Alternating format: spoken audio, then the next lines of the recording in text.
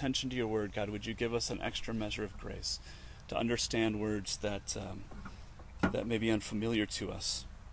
We ask in Jesus' name. Amen. Okay, well, this morning as we continue our series through 1 Peter, I'm going to invite you to turn with me in your Bibles to 1 Peter chapter 3. We're going to be looking at the final paragraph in that chapter, and I want to invite you to stand with me as we read God's Word.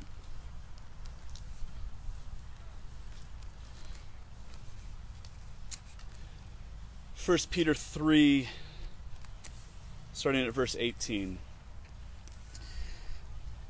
For Christ also suffered once for sins, the righteous for the unrighteous, that he might bring us to God, being put to death in the flesh, but made alive in the Spirit, in which he went and proclaimed to the spirits in prison, because they formerly did not obey when God's patience waited in the days of Noah, while the ark was being prepared, in which a few, that is 8 persons, were brought safely through water. Baptism, which corresponds to this, now saves you, not as a removal of dirt from the body, but as an appeal to God for a good conscience, through the resurrection of Jesus Christ, who has gone into heaven and is at the right hand of God, with angels and authorities and powers having been subjected to him. This is God's Word. You can be seated, please. So this is the strangest passage I have ever preached on. If you were reading it now or listening to the words being read and you thought, I have no idea what that means, then you are in really good company. I remember when I was in seminary, like 15 years ago, I had to write a paper on this passage. And I remember writing a paper on the passage and turning it in and thinking, I still have no idea what this passage means. What does it mean when it says Jesus preached to the spirits imprisoned in the days of Noah? When did Jesus do that? Where did he do that?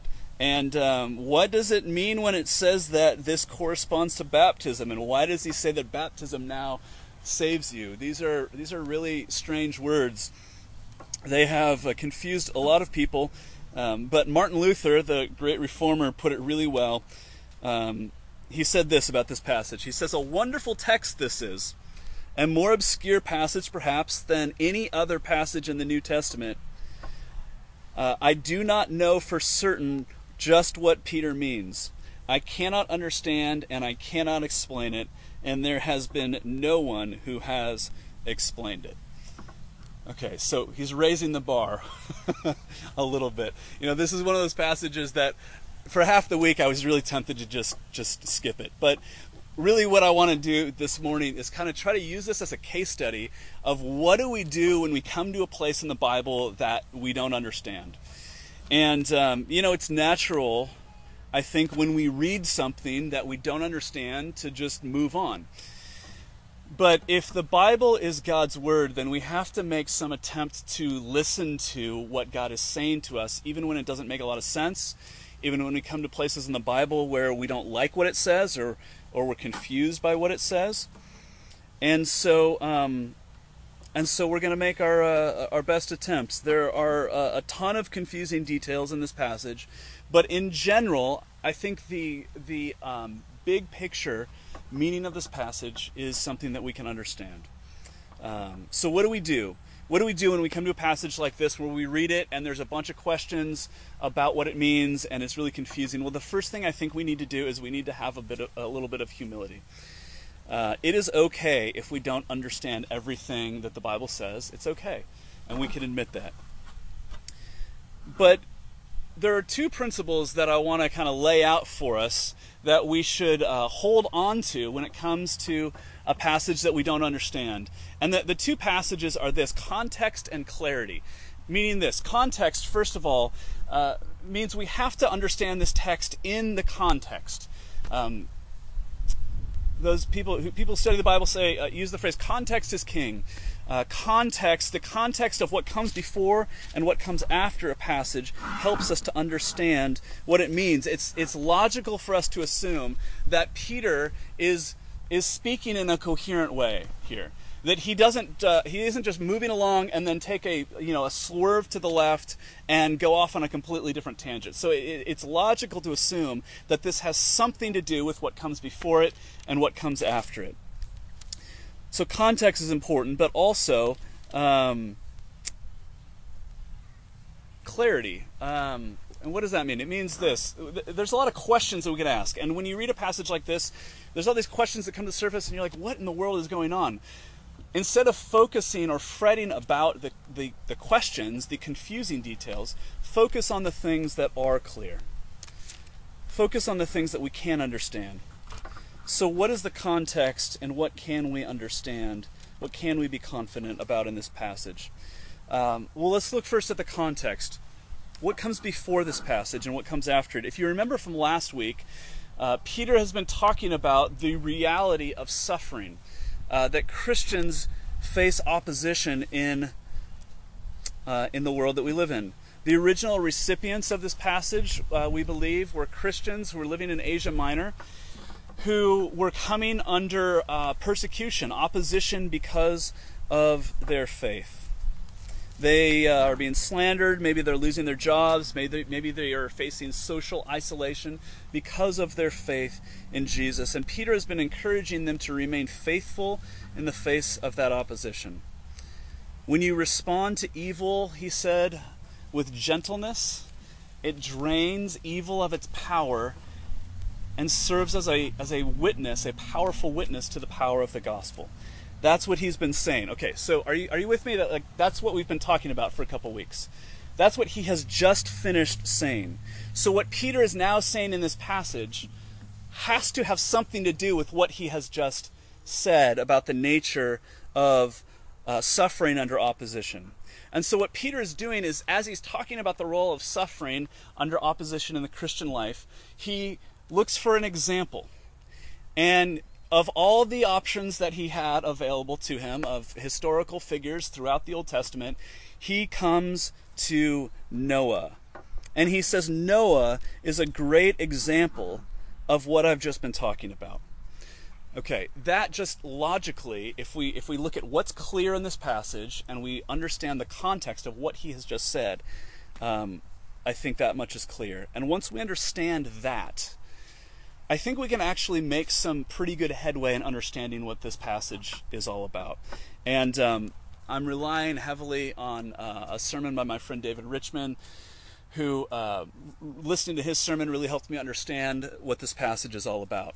So 3 things that I want you to see in this passage, once we understand that he is using Noah as an example of suffering under opposition. And so we see Noah as an example, we see the sign of baptism, and we see a promise about the future. So first, what he's doing is Peter is saying that Noah is an example. So how is Noah an example of remaining faithful under opposition? And why, of all of the stories in the Bible, does Peter choose Noah as his example? Well, if you go back to the story of Noah in the book of Genesis 6 through 9, you can read there the story of Noah, who builds an ark, and as Peter says here, 8 people are saved by getting in the ark as the waters of the flood cover the earth.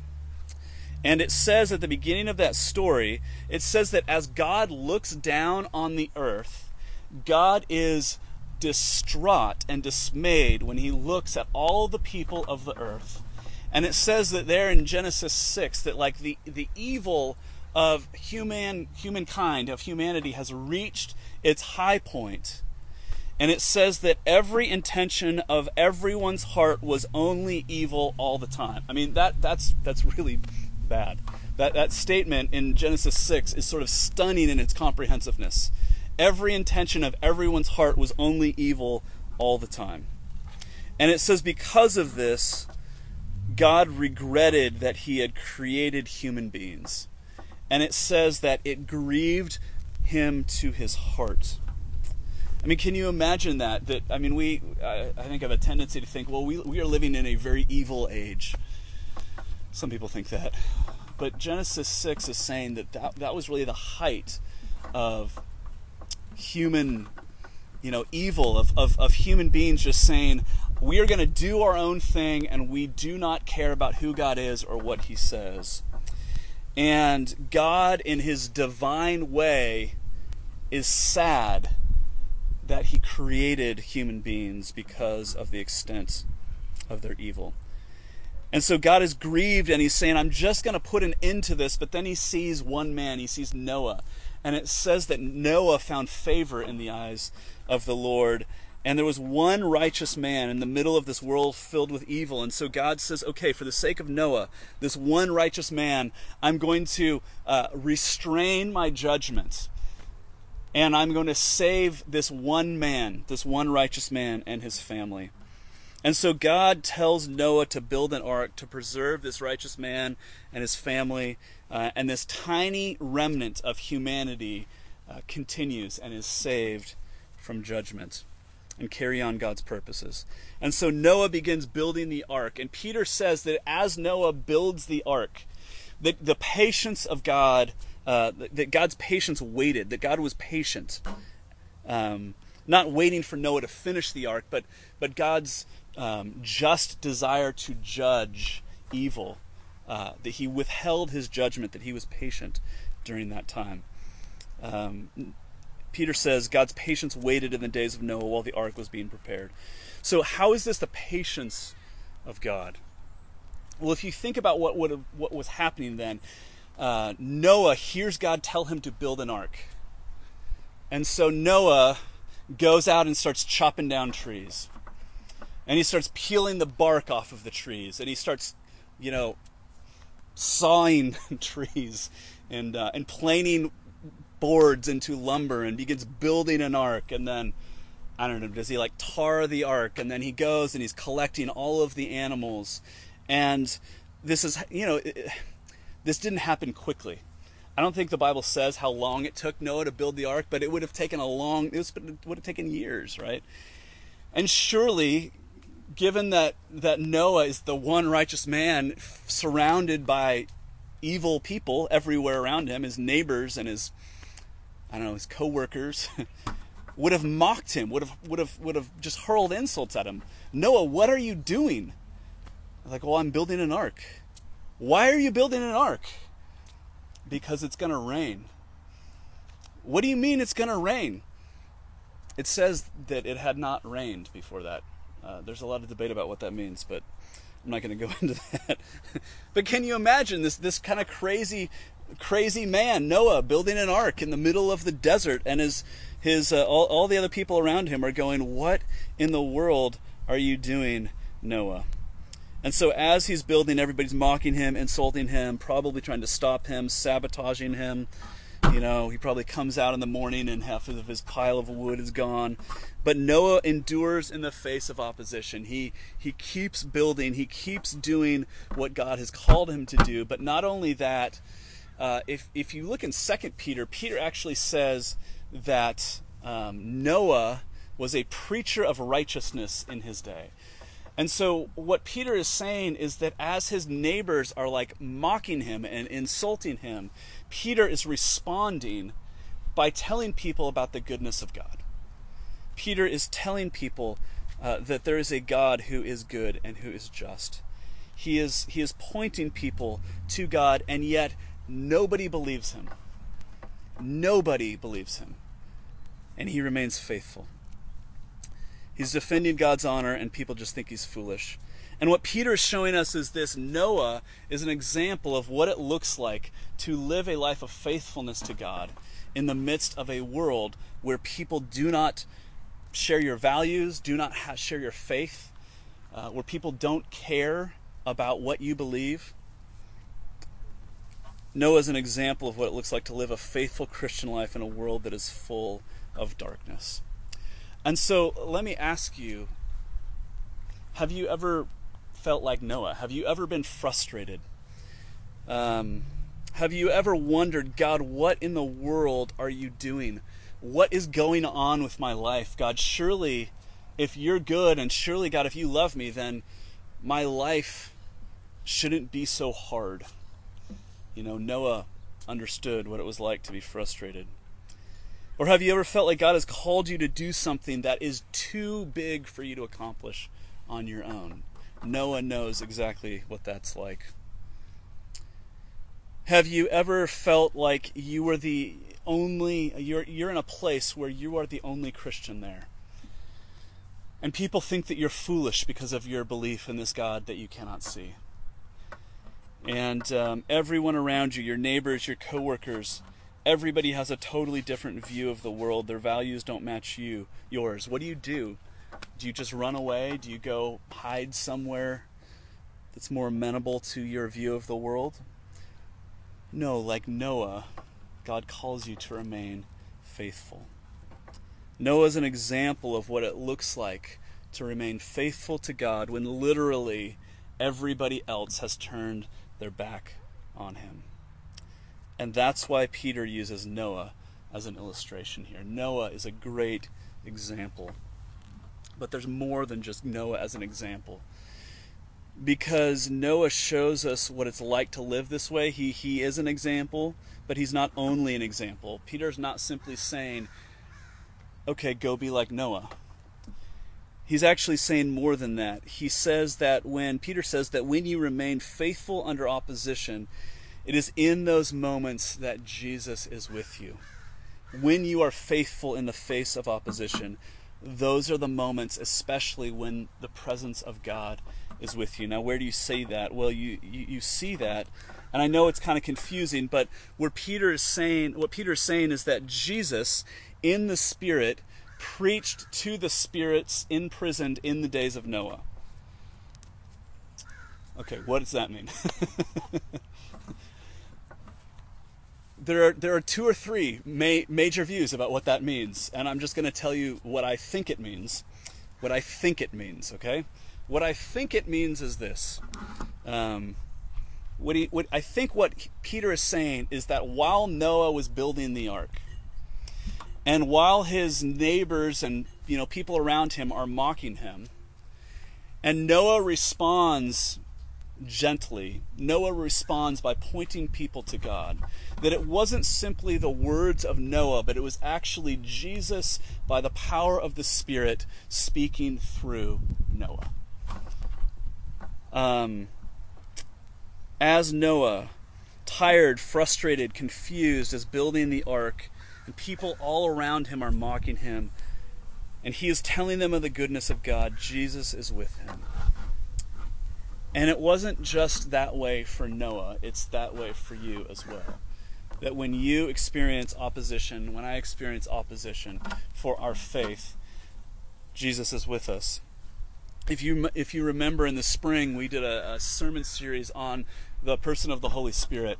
And in John chapter 14 and 16, Jesus is telling his followers, he's saying, I'm about to leave, and he says, it's better for you if I go. Because if I go, I will send the Holy Spirit, who will not only be with you, but he will be in you. And what Peter is saying here is that in a similar way, the pre-incarnate Christ, through Noah, by the power of the Spirit, preaches good news to people who would not listen. And what that means is this, that when you're frustrated, and you're wondering what in the world God is doing, Jesus is with you. And when you feel like circumstances will overwhelm you, Jesus is with you. And when everyone is against you and you feel like you want to run away and hide, Jesus is with you. This is what Peter is saying. You are just like Noah. Can you believe it? Who's ever read the story of Noah and the ark and thought, oh, I'm just like Noah? But Peter is saying that when you remain faithful in the face of opposition, you are just like Noah. You are living in a time and a place where the world around you does not share your faith in God, and you've been called to an impossible task. You've been called to an impossible task to suffer when you are insulted in order to bear witness to the power of the gospel. And while you may feel like you are alone, the Spirit of God is with you and in you. The same Spirit who raised Jesus from the dead is in you. The same Spirit who was present with Noah and Abraham and Moses and David and Elijah is in you as well. Isn't that incredible? Jesus is with you, and you are not alone, and you will not be put to shame. Noah is an example. He's an illustration of what it looks like to live the faithful Christian life in the midst of a dark world. Okay, but how do we know that's true? How do we know that it's true that Jesus is with us? Well, the second thing that Peter says here is that he has given you a sign, your baptism. He's given you the sign of baptism to give you confidence before God. Peter is talking about the ark which brought Noah and his family safely through the water, and then he says this in verse 21. He says, baptism, which corresponds to this, now saves you, not as a removal of dirt from the body, but as an appeal to God for a good conscience through the resurrection of Jesus Christ. Again, very confusing words on the surface. Why does baptism correspond to the ark, and why does he say that that saves you now? Well, we'll get to that in a second. But first, what I want you to think about is this. How do I know that God is with me? How do I know that it's worth it to remain faithful to Jesus? How do I know that I can trust that I won't get to the end of my life and feel like it was all a waste of time? How do I know? The way that we typically respond to that question is with our feelings.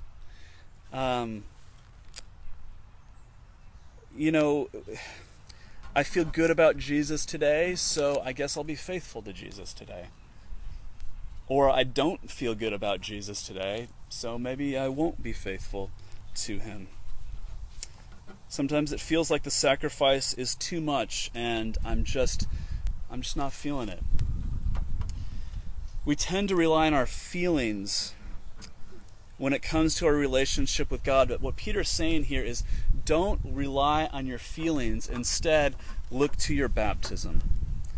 What he's saying is that the ark passing through the floodwaters, which saved these 8 people, that the ark passing through the waters corresponds to baptism. And he's saying just as 8 people were saved from judgments by getting into the ark, in the same way, you are saved from judgment by your baptism. I mean, can we agree that on the surface, that's what he's saying? So then the question, of course, comes up, why does he say that we're saved by baptism? I mean, we're a Protestant church. Like, Protestants get really uncomfortable when you say things like baptism really means something important. You get very uncomfortable if we say what Peter says here, that baptism now saves you. What does that mean? Well, notice that Peter immediately qualifies his statement. He says that baptism now saves you, not just as a removal of dirt from the body. And what he's saying is that the power of baptism isn't just about water washing dirtiness off of your skin. The power of baptism isn't in the water itself. The power of baptism is the power of God. It's Jesus' power. It's the power of the resurrection, bringing you from death to life. And what he's saying here is this, that there is a sign, there's a sign, which is baptism, which points to a deeper reality, which is that God has brought you from death to life because of the life, death, and resurrection of Jesus. But what Peter is saying is these two things, the sign and the deeper reality, are so closely aligned to one another that you can trust the sign for what it points to, for the deeper reality that it points to. Or another way to say that is this: when you doubt the deeper reality, you can still have confidence because you have received the sign. Look, you have to follow Peter's logic here. He says baptism, okay, so he says what baptism doesn't do, and then he says what it does do, right? He says baptism does not save by washing dirt from your body, but as an appeal to God. And that word appeal is the word pledge. He's saying your baptism is a pledge of God's faithfulness. The fact that if you are a Christian and that you have been baptized, that you have received this sign of baptism, it is like a token that can be exchanged for the real thing. And so when you don't feel, you don't have the feelings to well up within you, goodness, in relation to God, you can still trust in the sign, in the pledge, in the token. So what he's saying is this: the moment that you doubt, the moment that you begin to wonder if following Jesus is really worth it, the moment that your warm, fuzzy feelings about God evaporate, the moment that you begin to think God must have really screwed up because my life is not at all going the way that I would have thought it should have. My life is a mess. You have a pledge. You have a token. You have a sign that has been placed upon you. Your baptism. God has washed you. He has put his name upon you and welcomed you into his family. All the benefits of Christ belong to you. He will never turn his back on you. You will never get to the end of your life and look back and say, all that I have sacrificed wasn't worth it. You will never say that. You will never say the sacrifice was too great. God will not let go of you, and you can trust that that is true because you've been baptized into his name. And this is true. And you know what? It's great, isn't it, when you feel like that is true. But it's true whether you feel it or not. And so what Peter is saying is, in those moments of doubt, when it feels like Satan himself is hounding you, you can turn around and say, leave me alone, because I've been baptized. I have a sign, I have a token, a pledge of God's faithfulness to me. God has committed himself to you. And here's the point Peter's making: since God has committed himself to you, you can therefore commit yourself to him in response.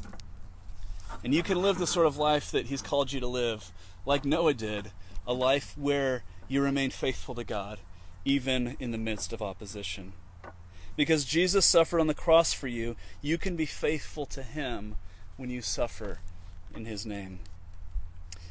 And you can have hope and confidence about the future because Jesus is on his throne. And that's the third thing that I want you to see, is that Peter finishes this section with a promise about the future.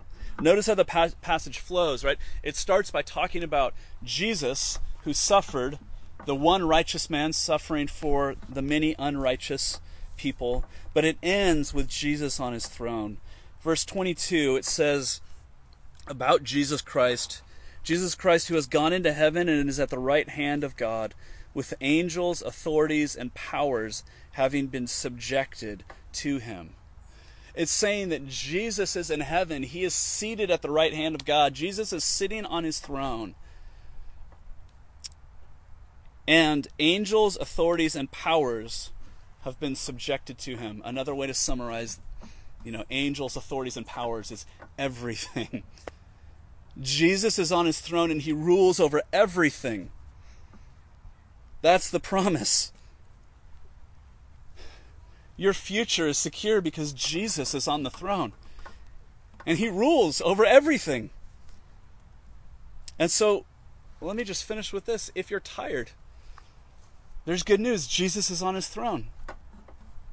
If you're worried about the future, and let's be honest, if you're not somewhat worried about the future, you're probably not paying attention. But if you're worried about the future, there's good news. Jesus is on his throne.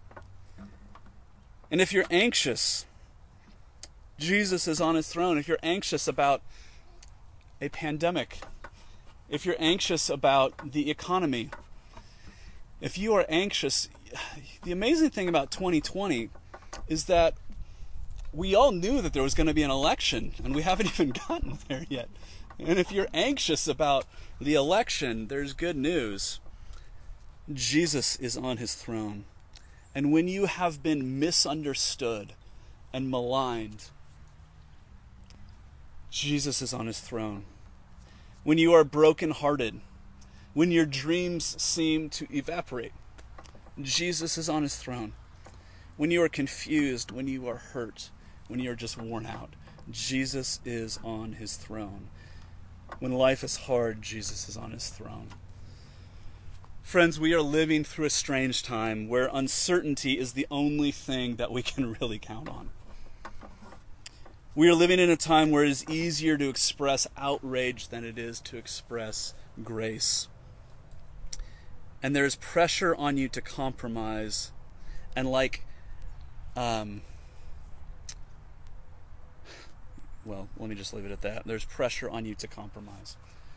There's pressure to say, maybe Jesus isn't the solution to our world's problems. But friends, what Peter is telling us is this: you are not like everyone else. You are holy. You are strangers. You are exiles in this world. You are called to live with a living hope, and although you may suffer for a time, you will never get to the end of your life and conclude it wasn't worth it. Because Jesus is on the throne, you can live today with humble confidence. And that's the good news. Would you pray with me?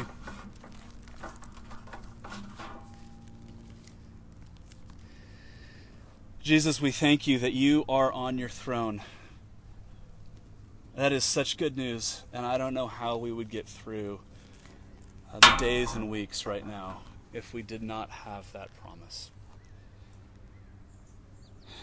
Jesus, we pray that you would use these words to rearrange our hearts and our priorities. Jesus, many of us, much of the time, we think of your role in our lives as somebody who comes to make things better. Somebody who comes to help us go the last 10%. Somebody who owes us comfort and happiness and success. God, I thank you so much for the words of 1 Peter that are reorienting us to life in a world where things don't always go the way that we would want. Jesus, would we know you to be not the cherry on top, but the foundation of our lives, the Alpha and the Omega. You have given us so much. You have given us yourself on the cross. You have put your name upon us in our baptisms. So please help us to live with hope because you are on the throne. We pray in your name, Jesus. Amen.